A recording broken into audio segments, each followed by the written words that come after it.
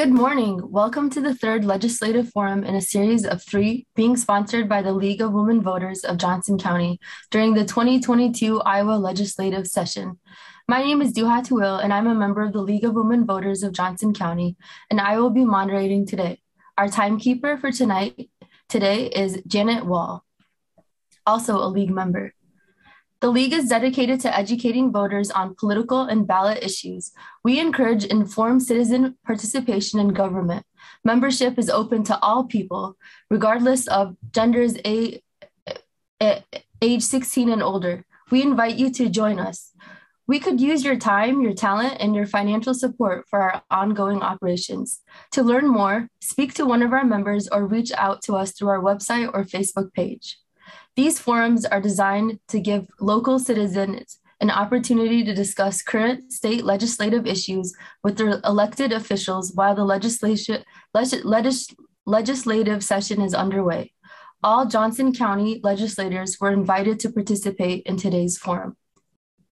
Senator Kevin Kenney, District 39, Zach Walls, District 37, Senator Kevin Kenney, District 39, Representative David Jacoby, District 74, and Representative Bobby Kaufman, District 73, are unable to join us today.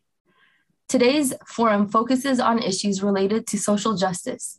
Co-sponsors for today are LULAC Council 308, Johnson County Affordable Housing Coalition, Iowa Shares, Johnson County Interfaith Coalition, Iowa Civil Liberties Council, and the Center for Worker Justice. I would like to introduce our legislators: Joe Bolcom, District 43, and Zach Walls, District 37. Our representatives: Mary Masher, District 86, Amy Nielsen, District 77, and Christina Bohannon, District 85. We will start the forum with 3-minute summaries from each of our legislators on recent legislative matters of interest to them individually, starting with Senator Bolcom, representing District 43. Go ahead. Well, thank Senator you. Bolcom. Thanks so much for the introduction. Good morning, everybody. It's great to be with you. I'm going to use my time this morning to thank the League of Women Voters for bringing us together for so many years.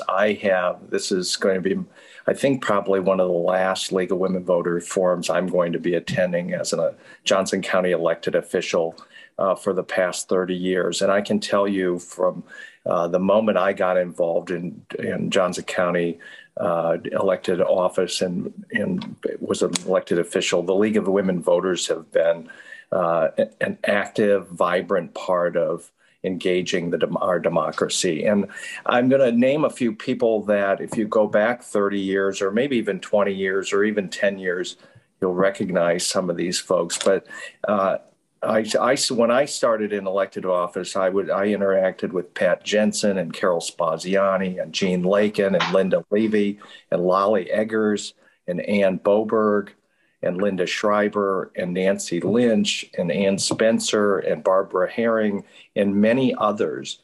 And starting on the Johnson County Board of Supervisors, I felt like I was babysat by the League of Women Voters, who back in the mid 90s was interested in transparency in county government. And here we are today with this forum focused on state public policy issues. I also want to say congratulations and thank you to Representative Mary Masher, who will also be, this may be one of her last League of Women Voters official spring forums as an elected official. Nobody has done more for Johnson County kids, Johnson County's public education than Representative Masher. And I just want to publicly again thank her for being such a dear colleague but such a fierce advocate for people in Johnson County and surrounding areas. And I want to finally say we have a bunch of really great candidates that are running for these seats in Johnson County. And we're excited about that. We're going to have some fantastic primary. So good luck to all of them. And we still have, our existing delegation. I see Representative Nielsen. I know others have conflicts today. And we're joined by Senator Zach Wahls, who's become a terrific new leader of our caucus, the Senate Democrats, and is working. You can't believe how hard he's working literally every day to make it better for our team and to win some seats. And I know this is not a partisan operation this morning, but Senator Wahls is going to do some really, really great things for Democrats and for our state. So I'll stop with that. There's plenty of issues to talk about. But again, thank you so much to the League of Women Voters for making our democracy strong, especially now as we face so many threats out there around us. So thanks so much. I look forward to people's questions, and thanks for joining. Thank you, Senator Balcom. Representative Mary Masher, District 86. Good morning, everyone, and thank you again to the League and our sponsors this morning. I do appreciate it. Thanks for the kind words, Joe. We're going to miss you too. And I know you're still going to be around, and we're looking forward to seeing what you're going to do in your next chapter as well. So thanks, everyone. We do have a great coalition of Democrats from Johnson County, and our folks are leaders in many of the committee work, and obviously with Zach in the Senate and Amy in the House and Dave Jacoby and Christina running for Congress. We've got people that have really stepped up and are doing the work.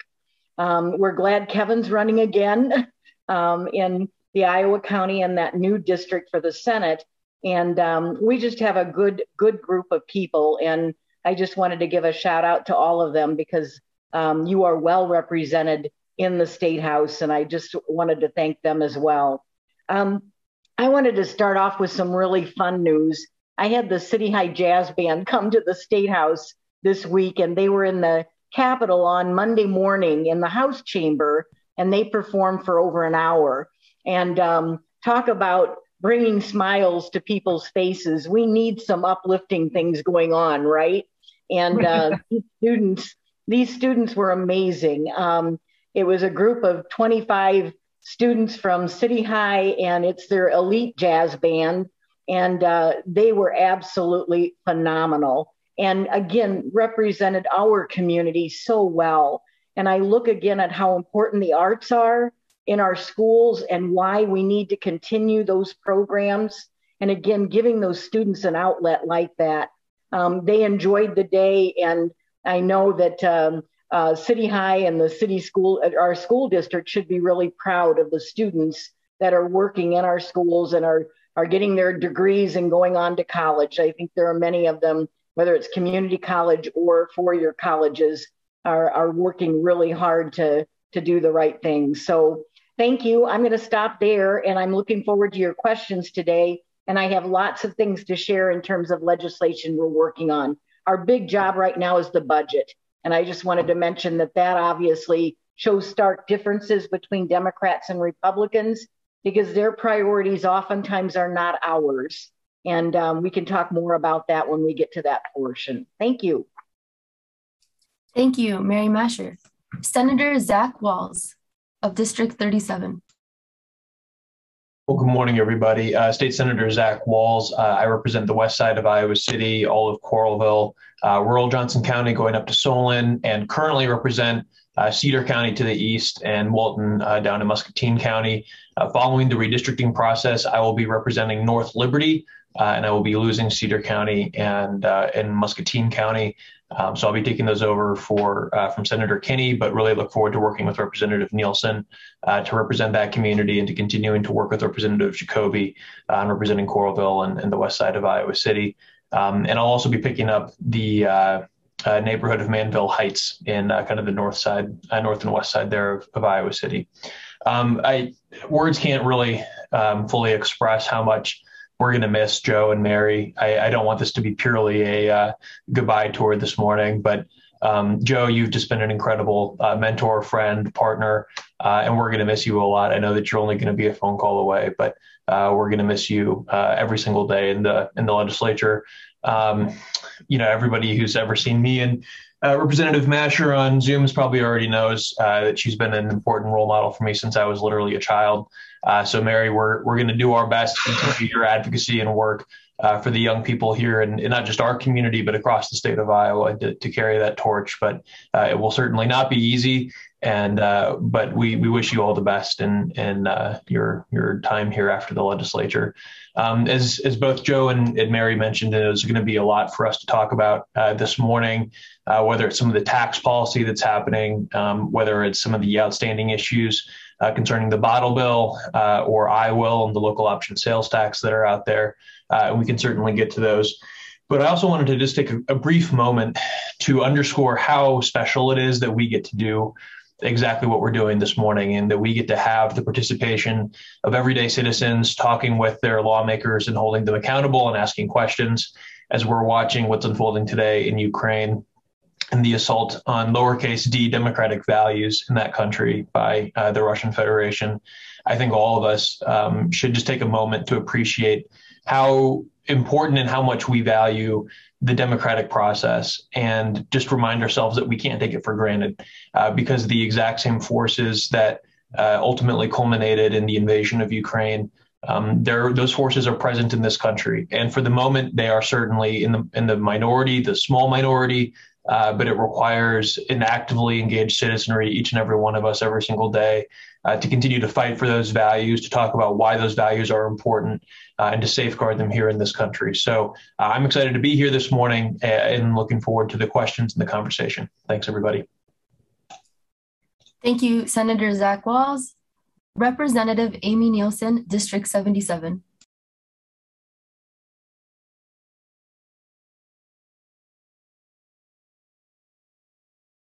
Are you on mute, Representative? Sure was. Thank you. You'd think I would be better at this by now. But I just wanted to also echo everyone else with how much we are going to miss Joe and Mary. Both of them have been just wonderful mentors to me and helped me learn so much. And, especially when there was very little time to learn so much. Coming into the legislature is definitely like drinking from a fire hose. And without the guidance and support of people like Joe and Mary, it really would be impossible for new people to come in and end up being successful. So I definitely want to say thank you to the both of them. We will miss you. And I am definitely not looking forward to all of the questions you are going to have for us as private citizens, because they're going to be very, very pointed questions, I'm sure. And I'm really going to have to learn up on things before I talk to you guys next year. I am working very closely on the House's version of the new bottle bill.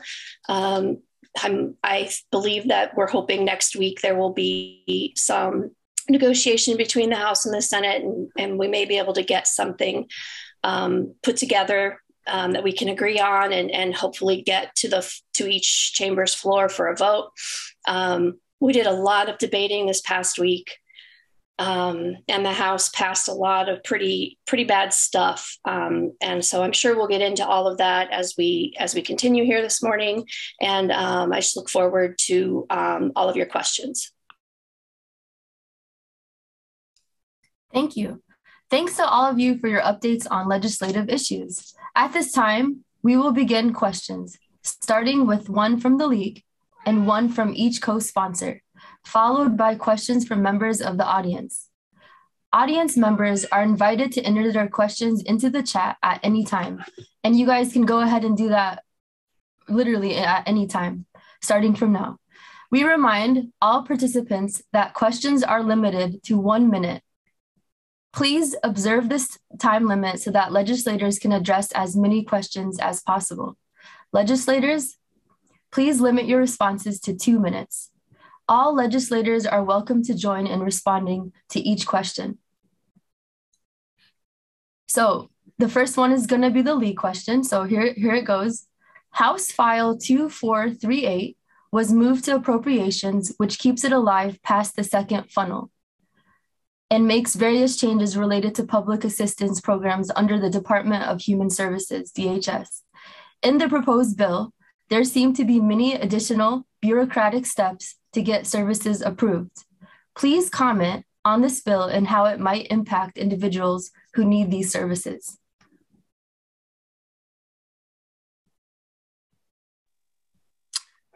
This is Senator Bolcom. I'll go ahead and start. This has been a bill that's been around for a while. I believe it's a Jason Schultz bill on verification of eligibility for people on food stamps, among other things. It's pretty mean-spirited.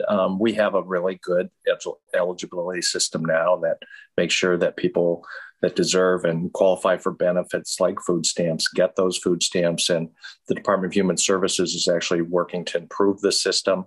So I think the bill is unnecessary. I don't have a good sense at this point whether we're going to waste time on it or in terms of like spending more time debating whether it goes forward. It's been out there for several years, and the Republicans have, even some Republicans are not thinking it's a bill that ought to be done. So I think it remains to be seen what will happen between now and adjournment.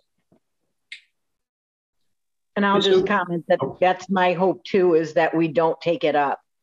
Just because something is on the unfinished business calendar doesn't automatically imply that it will be debated. I don't think they have the votes to do it right now. And I think that's what's going on in the House Republican Party, is they're having those negotiations or discussions. And oftentimes we see bills that obviously don't have the support that get pulled from the calendar. And that happens all the time when they discuss them within their caucus and realize they don't have the votes on the floor. They won't get Democratic votes for it, as you can well imagine. Joe's right. They're just mean-spirited. I don't know why there's this vendetta against poor people, but obviously those folks who are struggling to put food on the table for their families and to make a living don't need the state government coming down on them and trying to shame them and make them feel as though they're less than because they can't afford the food they need for their own families. So I am hopeful that that bill will not move forward. It is just really and truly a mean-spirited piece of legislation. The only thing that I would add to that is that essentially the bill does just two things, if I'm recalling correctly from our debate on this topic last year. The first one is that it creates some new guidelines for evaluating eligibility to make sure that the people who are receiving these funds are folks who actually qualify for them. There were some challenges, as Senator Bolcom alluded to, in the last couple of years, where there were, it was not that folks who needed help weren't getting the support. It was that there were actual, criminals out there who were trying to abuse our system. But as Senator Bolcom mentioned, the department is undertaking action to prevent that kind of fraud from taking place. What was not happening was folks who, kind of everyday people, normal people, trying to take advantage of the system. That wasn't what was happening. There was organized criminal activity, but that's being addressed separately. The other thing that the bill does is that it creates essentially, it raises the requirements to be able to qualify for this assistance. And one of the challenges with that is that if you think about folks who need this kind of assistance from the state, it's typically because they've lost a source of income, they've been laid off, or have experienced some kind of an accident that prevents them from working, or their hours have been slashed, or for whatever reason the case may be.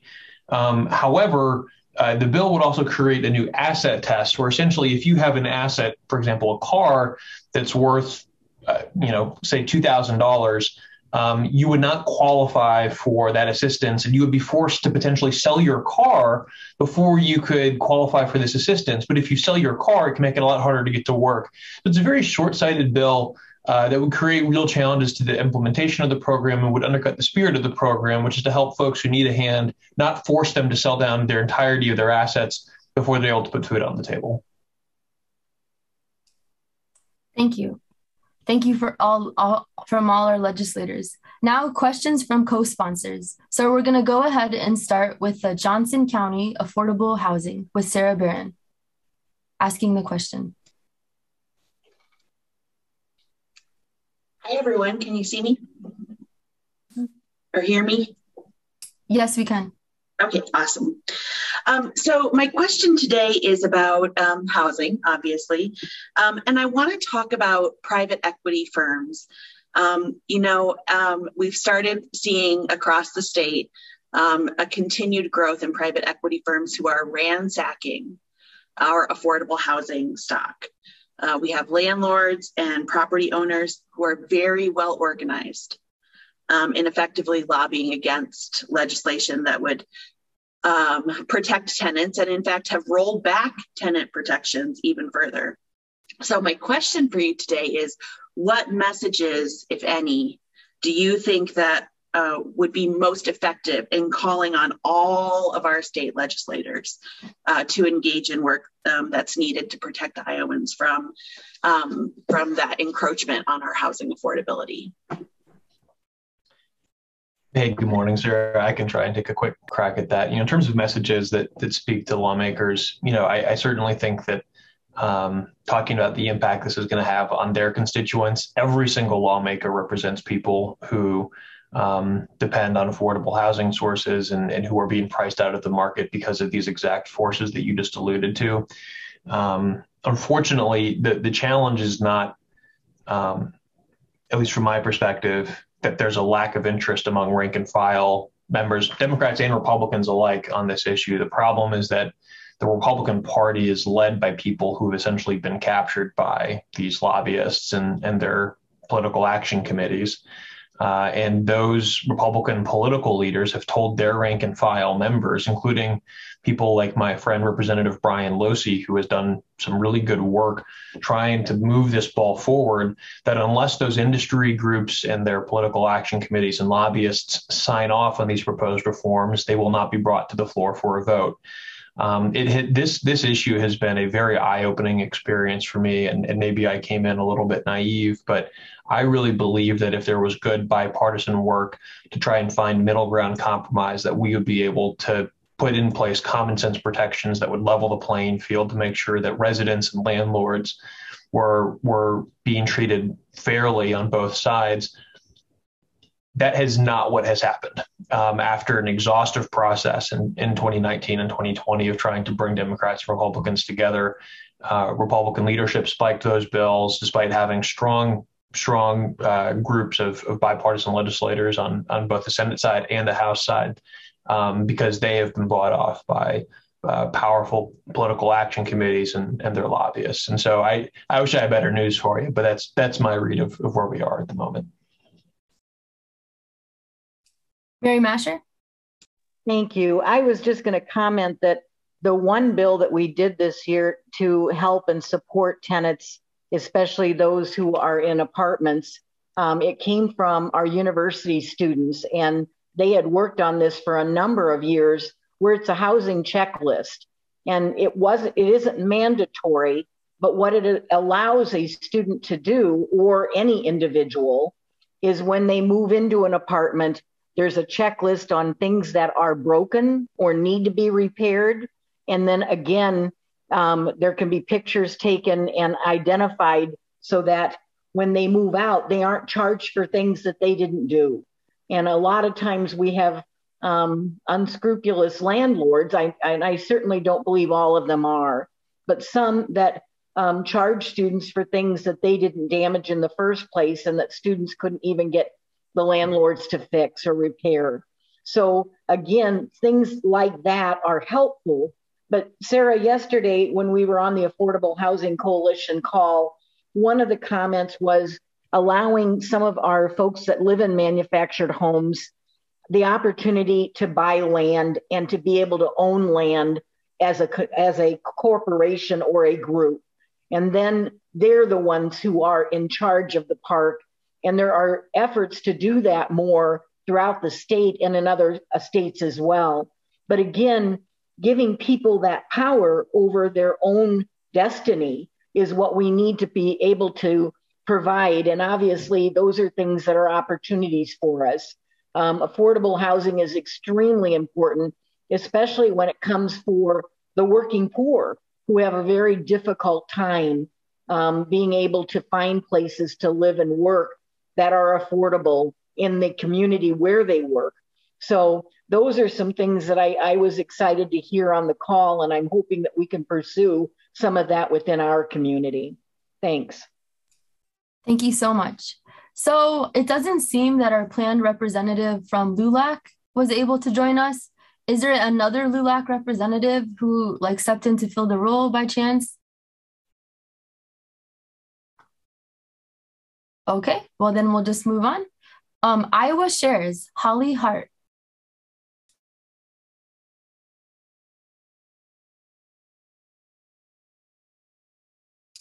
Are you on mute, Holly?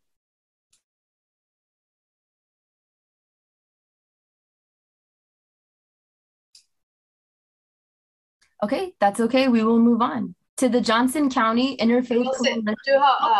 Okay. I'm sorry. No, go ahead. I made a mistake. Go ahead. Okay. So we will move on to our another co-sponsor with Johnson County Interfaith Coalition with Peg Buska, and she will go ahead and ask the question. Good morning. Thank you, legislators, for being here. I'm Peg Buska, representing the Johnson County Interfaith Coalition. In Iowa, the rate of gun deaths has increased 56% from 2011 to 2020, compared to a 33% increase nationwide. Right now, Black people are 16 times more likely than white people to die by gun homicide. These statistics are due in large part to the weakening of Iowa's gun safety laws. On November 8th, Iowans will vote on an extreme version of the Second Amendment. The 3 other states with a similar amendment rank in the top 5 for total gun deaths. That's based on average death rate per 100,000 from 2016 to 2020 per everystat.org. Would you advise your constituents to vote for this proposed amendment or against it?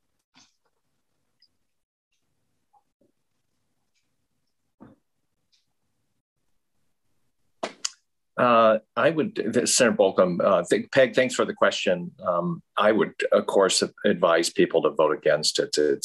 If we change our Constitution to add the language of this proposed gun amendment, it will very likely make it impossible for the legislature to pass any policy that would include things like background checks, for example, and it might strike down any kind of gun safety legislation that's either currently on the books or thought about in the future.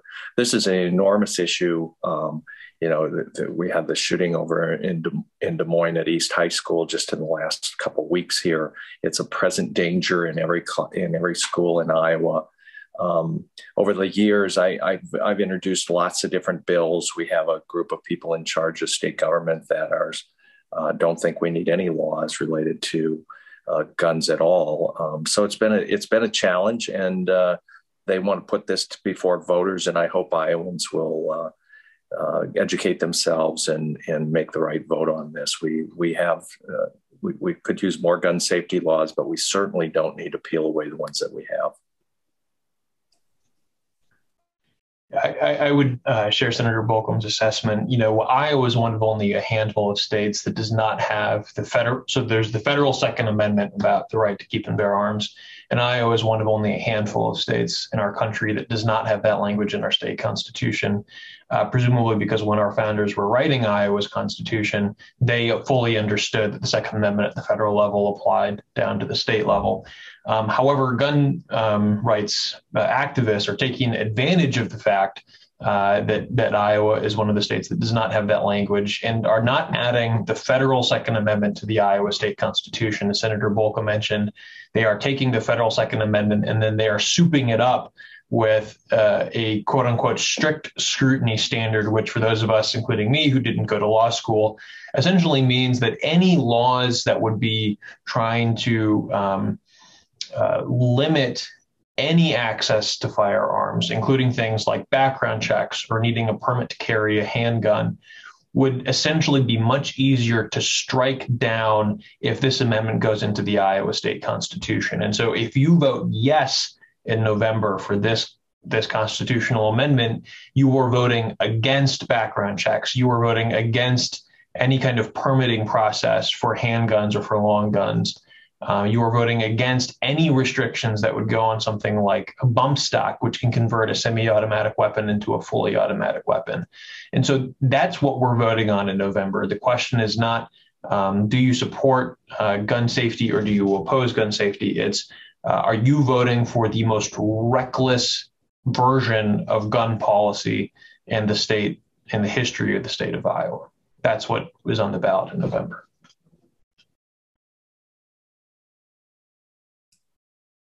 All right. Thank you guys so much. So we are going to go ahead and try again with Iowa Shares and Holly Hart.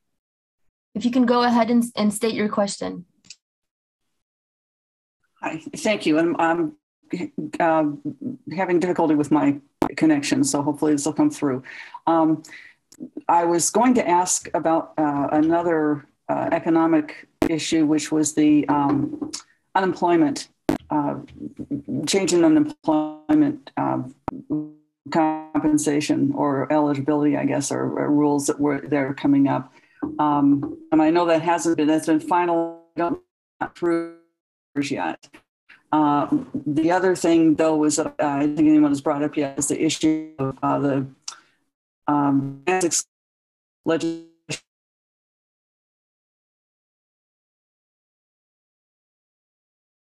And I guess I'm sticking. I'm sorry, able to see.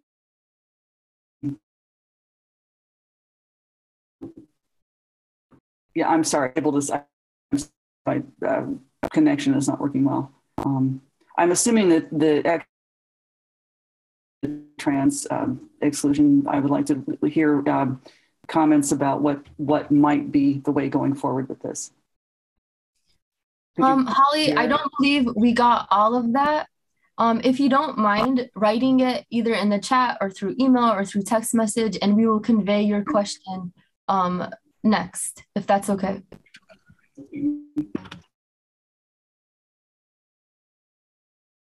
In the meantime, let us move on to Iowa Civil Liberties Council with Martha Hampel.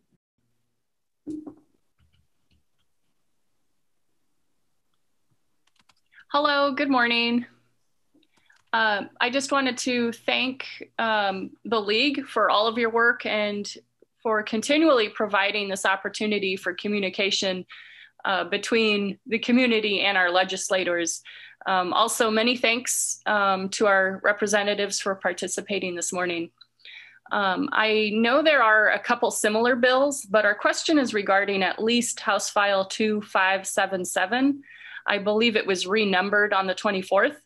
The exact wording of the amended version describes the bill as an act relating to education, including requiring the boards of directors of school districts and the governing boards of charter schools to publish certain specified information, modifying provisions related to required social studies instructions and providing civil penalties. We have heard that this bill would make it possible to ban particular books and materials in schools, and that teachers could face fines or firing for not complying. I received an email yesterday from someone in support of this bill explaining that the bill would only make it possible for parents to request that their own children opt out of reading materials they didn't approve of. Thank you. When I look closely at the wording of the bill, that is not how I personally interpret it. Can you please add some clarification on this for us? And also, should this bill pass, what potential implications would this bill have on other processes, protections, and rights in Iowa? So the bill itself obviously is problematic in terms of how it was actually written. And right now we have requested a fiscal note on it because it is our belief right now that it will cost millions of dollars for districts to be able to publish their curriculum and what they have, what the materials that they're using online. Obviously, parents have every right to know what is being taught in our schools, and every parent has a right to come in and take a look at any of the materials that are being taught. We hope that when students are bringing home their schoolwork, parents are looking at their books and looking at the materials that they're utilizing, and that they're able to see and be a partner in that child's education. Unfortunately, that isn't always happening, and what we're seeing is this attempt to censorship. Censor what is being taught, censor materials, specific books, that kind of thing has been discussed throughout the legislative session. If you remember, there was a senator who wanted to jail teachers for teaching certain books that they felt were pornographic. And again, we're seeing this movement, and we are fighting it tooth and nail. Obviously, we want parents to be engaged and be able to see what students are learning and what they're using for materials, but they don't have the right to censor or tell the rest of the district that they can't utilize that. And so this is a bill that we are trying very hard to kill. Once the fiscal note gets attached and they see what it will cost, we've had estimates anywhere from $27 to $50 million. Districts don't have that kind of money. And a lot of the material that they do have is copyright protected, so they can't put it up online. So again, we're seeing these movements across the state, across the nation, and we are doing everything we can to put a stop to it.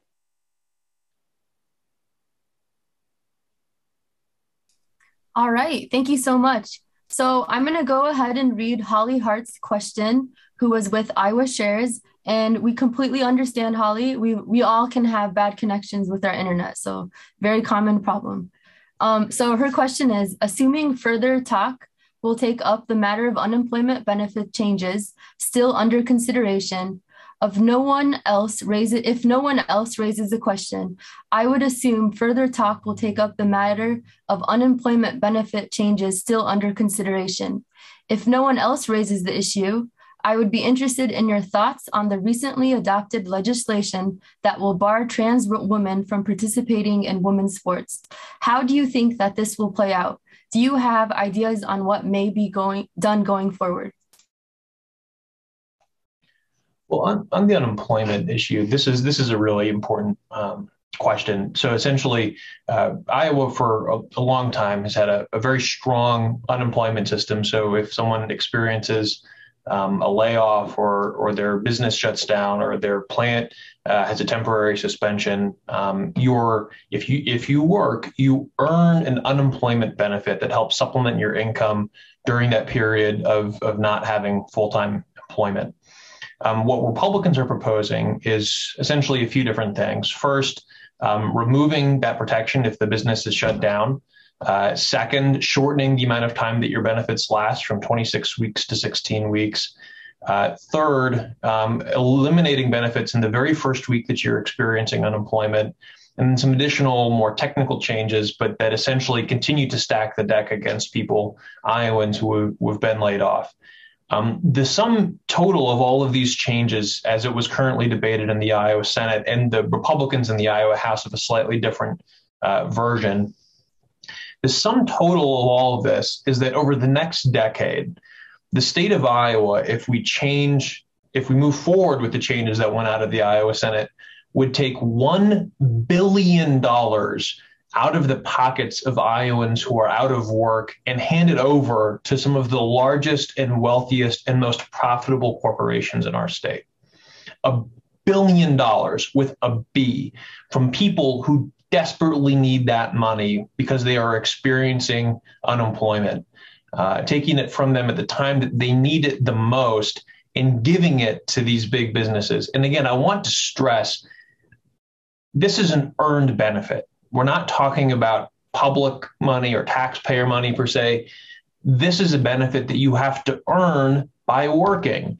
The governor's description of this benefit as being some kind of a hammock is disrespectful, out of touch, short-sighted, and just, I mean, incredibly insulting to the people of this state.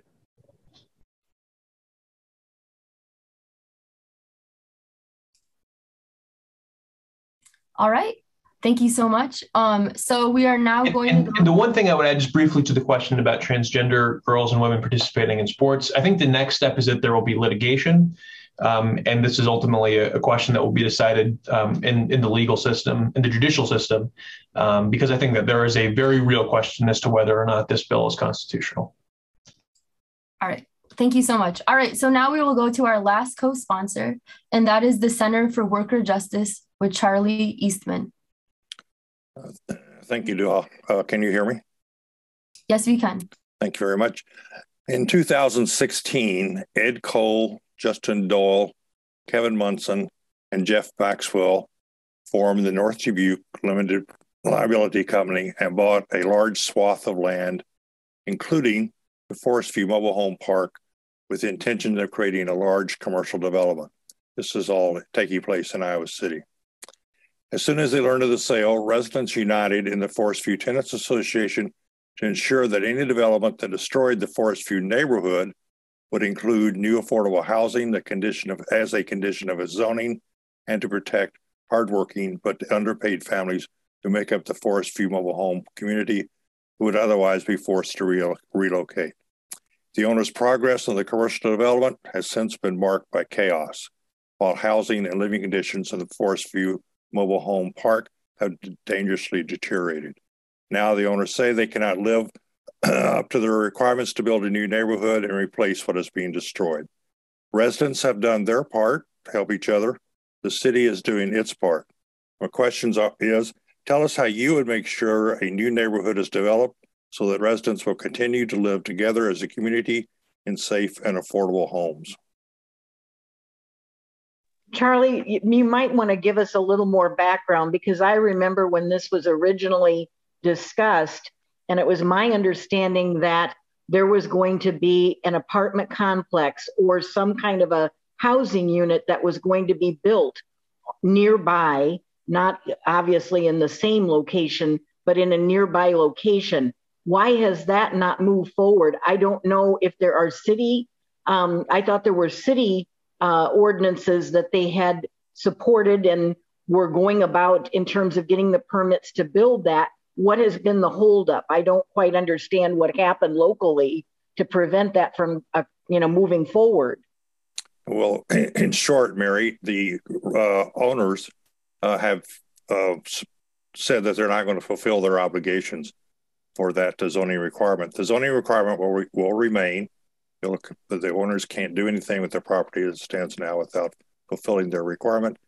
If the property is sold, new owners would have to fulfill that requirement also. But as it stands right now, the owners have said they're not going to pursue developing a new neighborhood, and the living conditions that people are living in the park right now are unacceptable. Can the city do anything to hold their feet to the fire and have them fulfill a promise that was made or a commitment?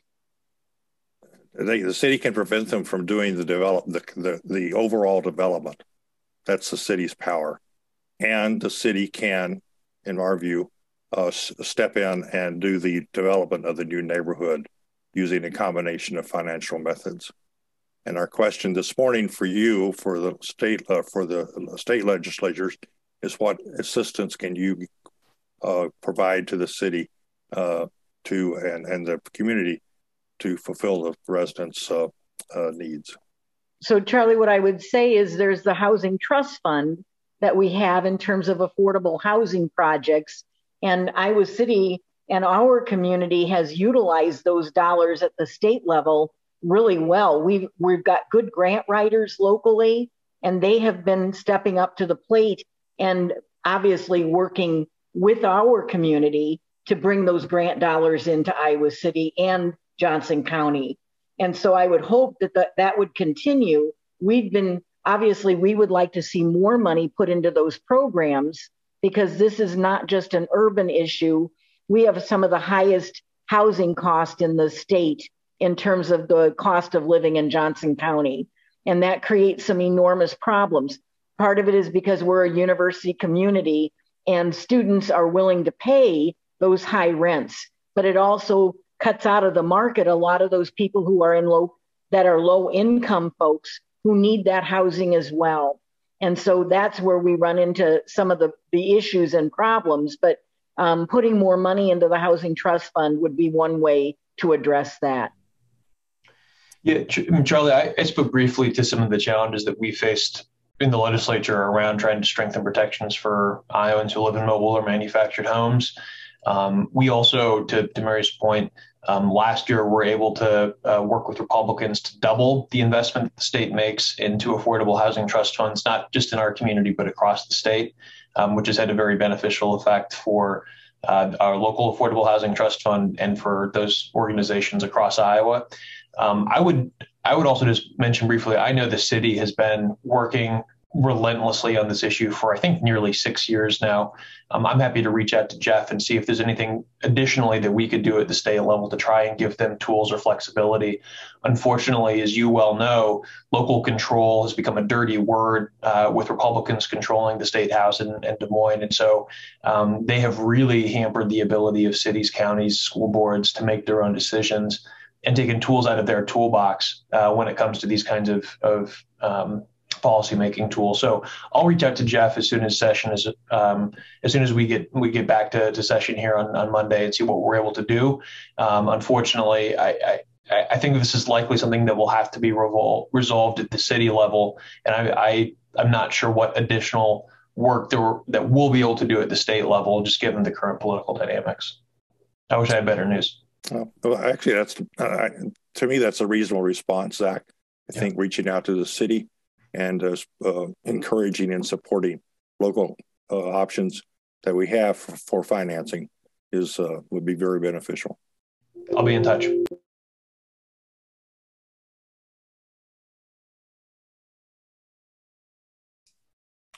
All right, so we will also start asking questions from the audience. So we will accept questions from the audience. Please enter your question into the chat window and it will be read by the moderator. All legislators will have the opportunity to respond to each question. Legislators each have 2 minutes to respond. Out of respect for all present, please do not interrupt the speakers. All right, and so our first question is, what bills currently hold the highest priority and why?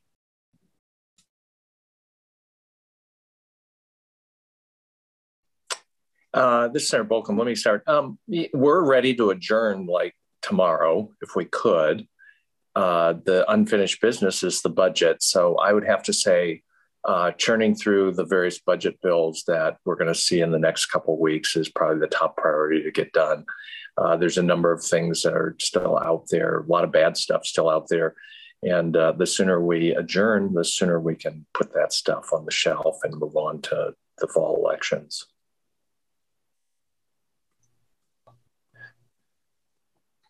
Yeah, I would agree with that. There are plenty of bad bills that are still out there, including the governor's attempt to privatize our state's public education system by introducing a vouchers program. There are continuing attempts by Republicans to continue scrutinizing the work that our educators do in the classroom every day, whether it's threatening them with jail time.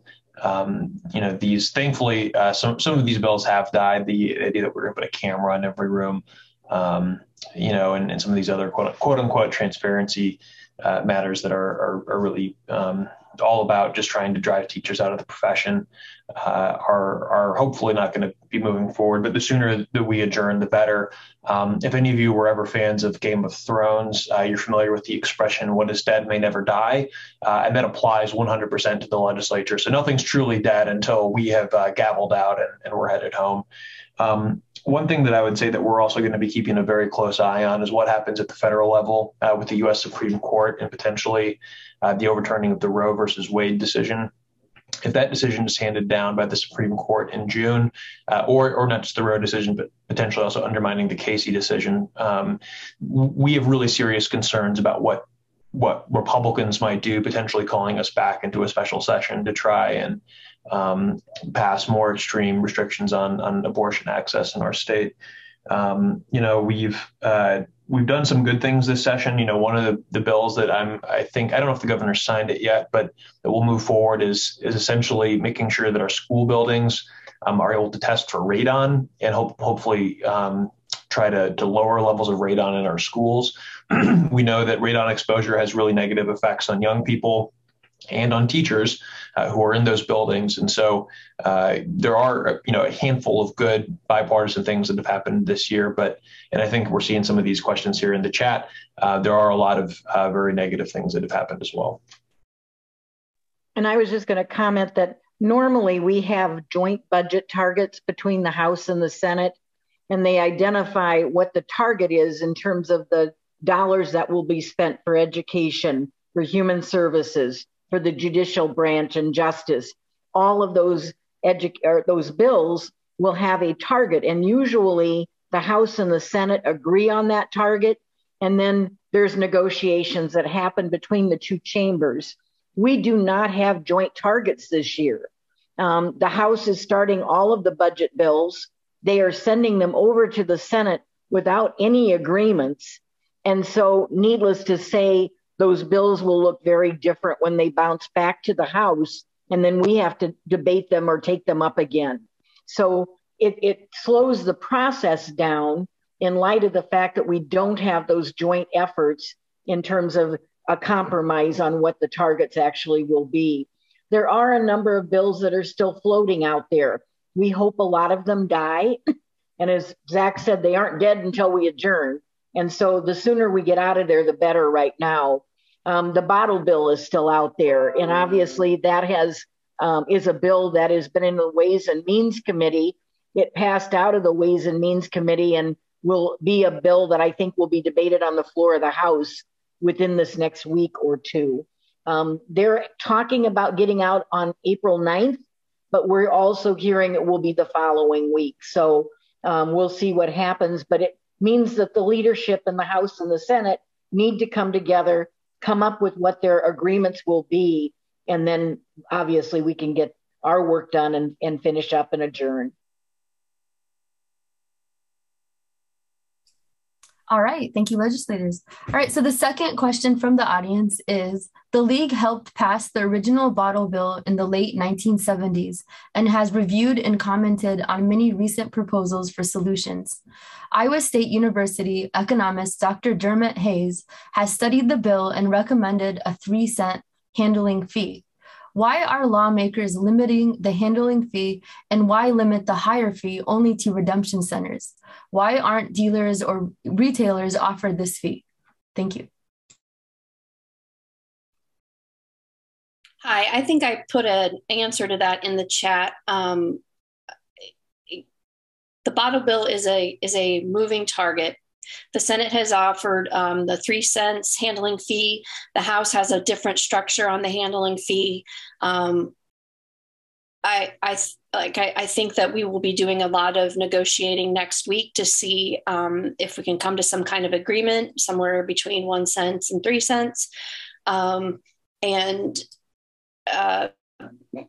Just keep paying attention, I guess.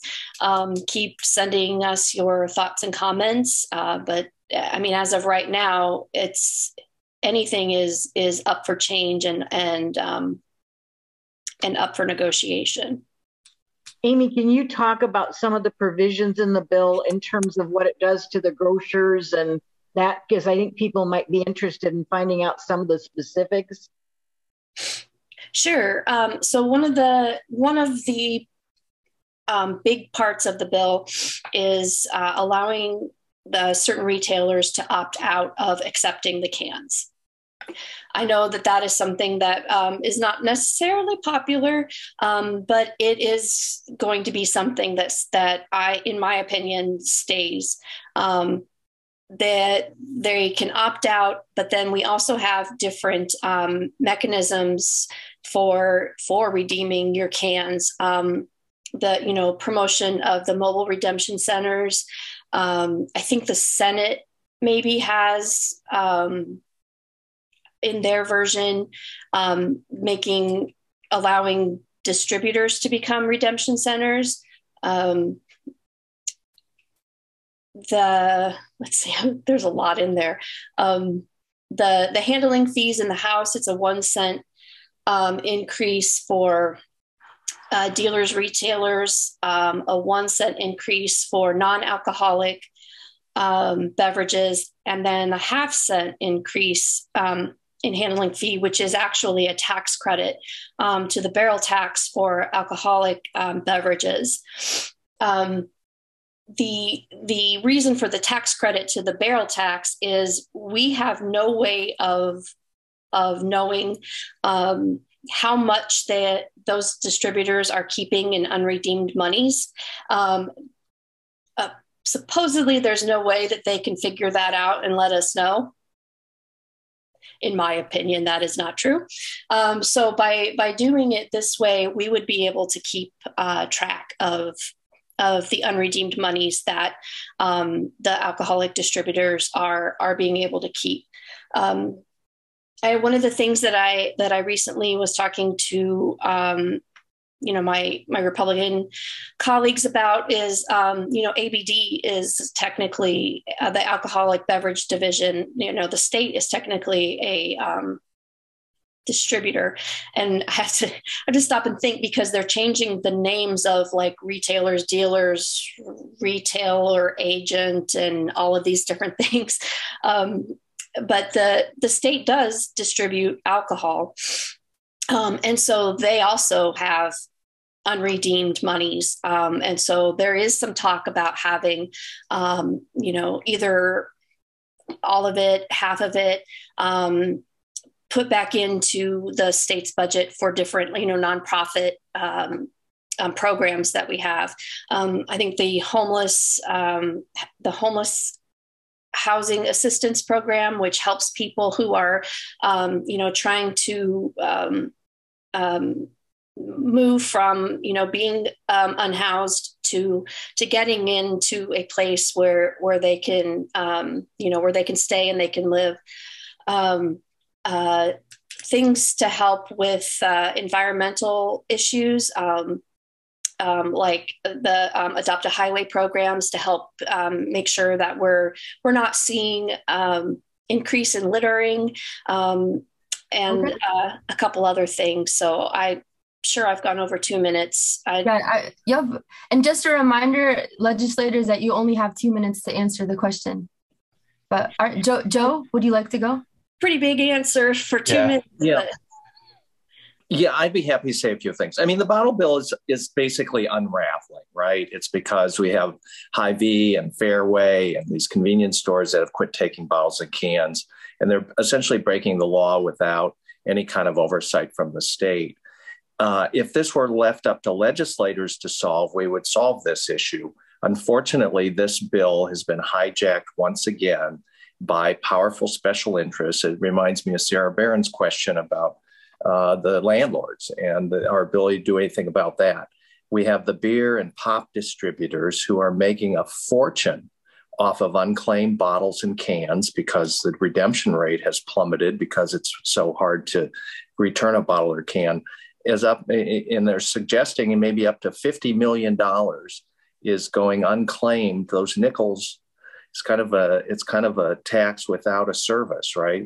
When people recycle their cans, they expect them to be recycled and reused in some format going down the road. And unfortunately, this solution, just adding a couple cents to the handling fee, is good for the 60 redemption centers that currently exist in Iowa, but it is going to fall way short of trying to replace or stand up a standalone redemption operation in Iowa, if in fact we're going to let retailers like Hy-Vee and Fairway off the hook for collecting cans and bottles. So the bill that we see is a special interest bill. It's preventing us from getting to this $50 million, which could be the money that would set up a new third-party redemption center. So it's the bill that we saw in the Senate actually have changed. We saw a decent bill on Wednesday with an attempt to get after some of that unclaimed money. The next day, the amendment that was run in the Senate actually had a cut in the excise tax for beer, in addition to having just a lousy bill, a bill that's essentially going to result in the bottle bill unraveling as we go forward. Thank you. Thank you. All right. So our next question will be, what can we do to get the press back on the Senate floor? Great question. So, unfortunately, the majority leader, Jack Whitver, essentially gets to make those decisions unilaterally. So the best thing that you can do is elect a Democratic majority. And I'll tell you that as majority leader, I'll make sure that we get the press back on press row.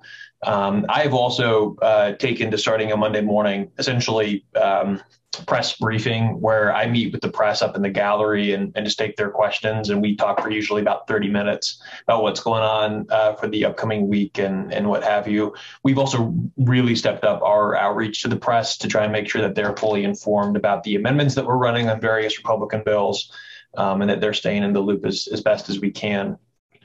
Given that we can't just walk over literally on the floor and explain what's going on in the way that we used to be able to. I still run up to the gallery, which is where the press are now posted, usually at least once or twice a day, to just check in on various things, in addition to the Monday mornings and in addition to all of the outreach that we're doing proactively. So I think that the press, obviously, and we would like them back on the floor, they would like to be back on the floor, but I do think that all things considered, they feel like they're, at least from us, getting a fair bit of information. The real problem is on the Republican side, where they basically just keep the press completely in the dark and don't talk to them about what they're doing. So that's where the real problem is. And unfortunately, as long as Republicans have the majority, the majority gets their way. So that's where we're at.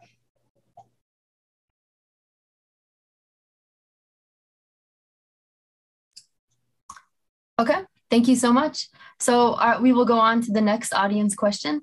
So the next one is, the 2020 pandemic relief package gave every family with children a set amount of money on a monthly basis, irrespective of income. It lifted a large percentage of families out of poverty. It reduced the need to verify sources of income, savings, etc., before assistance was granted.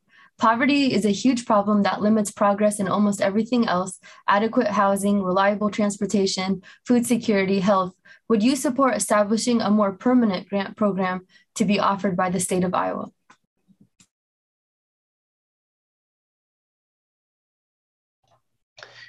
I'm happy to take a stab at that. Donna, great question. The child tax credit was a huge boost for a huge number of families at a time where they really needed the help. Today, obviously, that program has expired, and I think that there are ongoing conversations about how to bring it back in a potentially means-tested way from the federal government. I'd say two things. First of all, Iowa Republicans have no interest in helping working class or low-income families, so they certainly won't do that as long as they have the majority. And the second thing is that Republicans have enacted a massive tax cut that overwhelmingly benefits the ultra-rich, that will really handicap the ability of future state governments to try and enact that kind of a policy in the future without reversing those tax cuts, which would take some time and political effort. So Republicans have given not just ultra-rich individuals, but also large corporations very significant tax cuts this year. Democrats supported middle-class tax cuts that would have benefited folks who are not in that highest ultra-rich tier or big corporations. But unfortunately, those were defeated, certainly in the Senate on a party line vote. And Mary, or Amy, I don't know if you had a similar amendment in the House.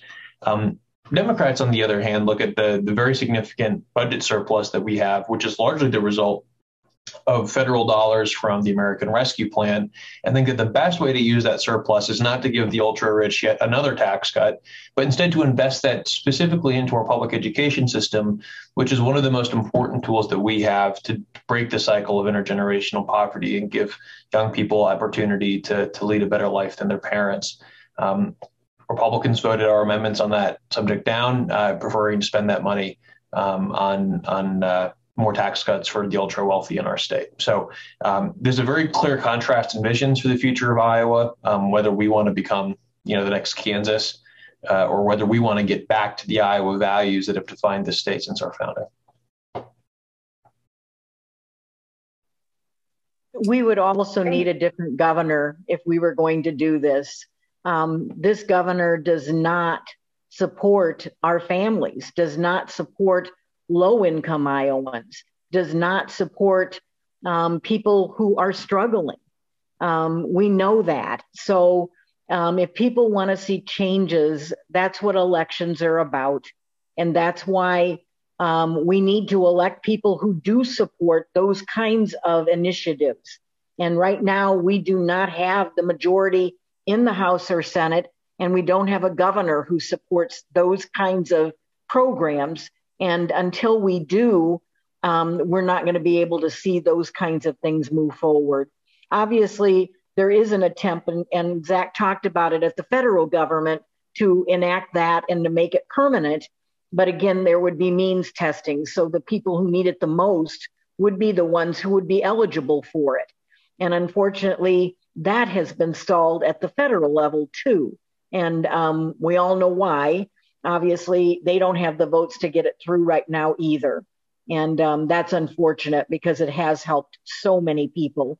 And it is something that, again, really helps our working families.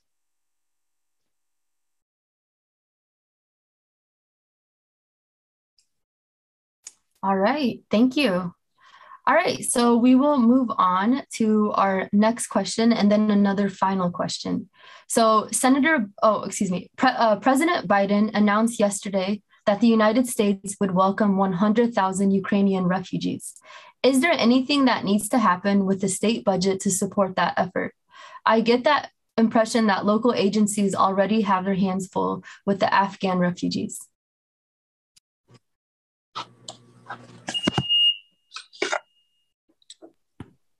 Well, I hope that the state extends a hand to refugees from Ukraine. I mean,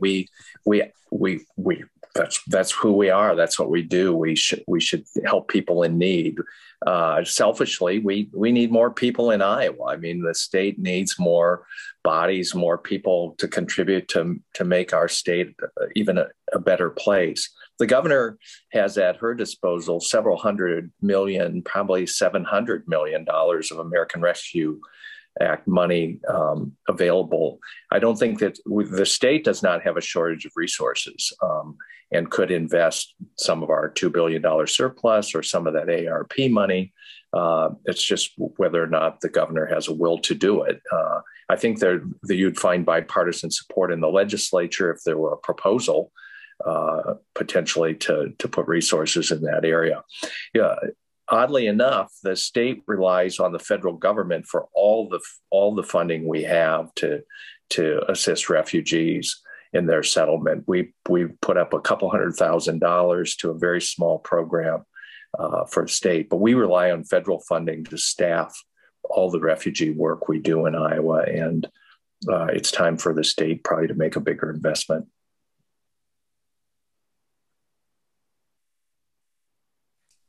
All right, thank you so much. Okay, so our next question is, where is the support for small businesses in either the House or Senate?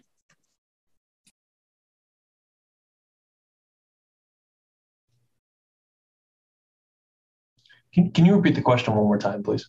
Absolutely. Where is the support for small businesses in either the House or Senate? It's a great question.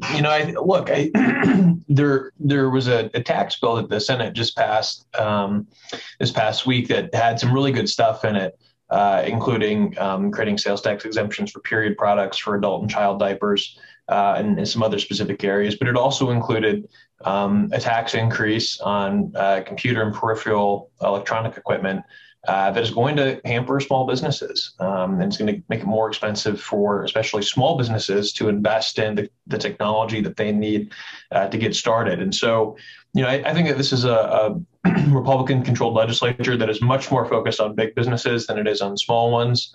We haven't really, I wouldn't say, seen a small business agenda from this Republican legislature. I think that there are things that we could be doing to support small businesses, which, by the way, are the largest source of employment in our state. But I think that this legislature has been much more focused on providing large tax breaks to big corporations rather than small ones.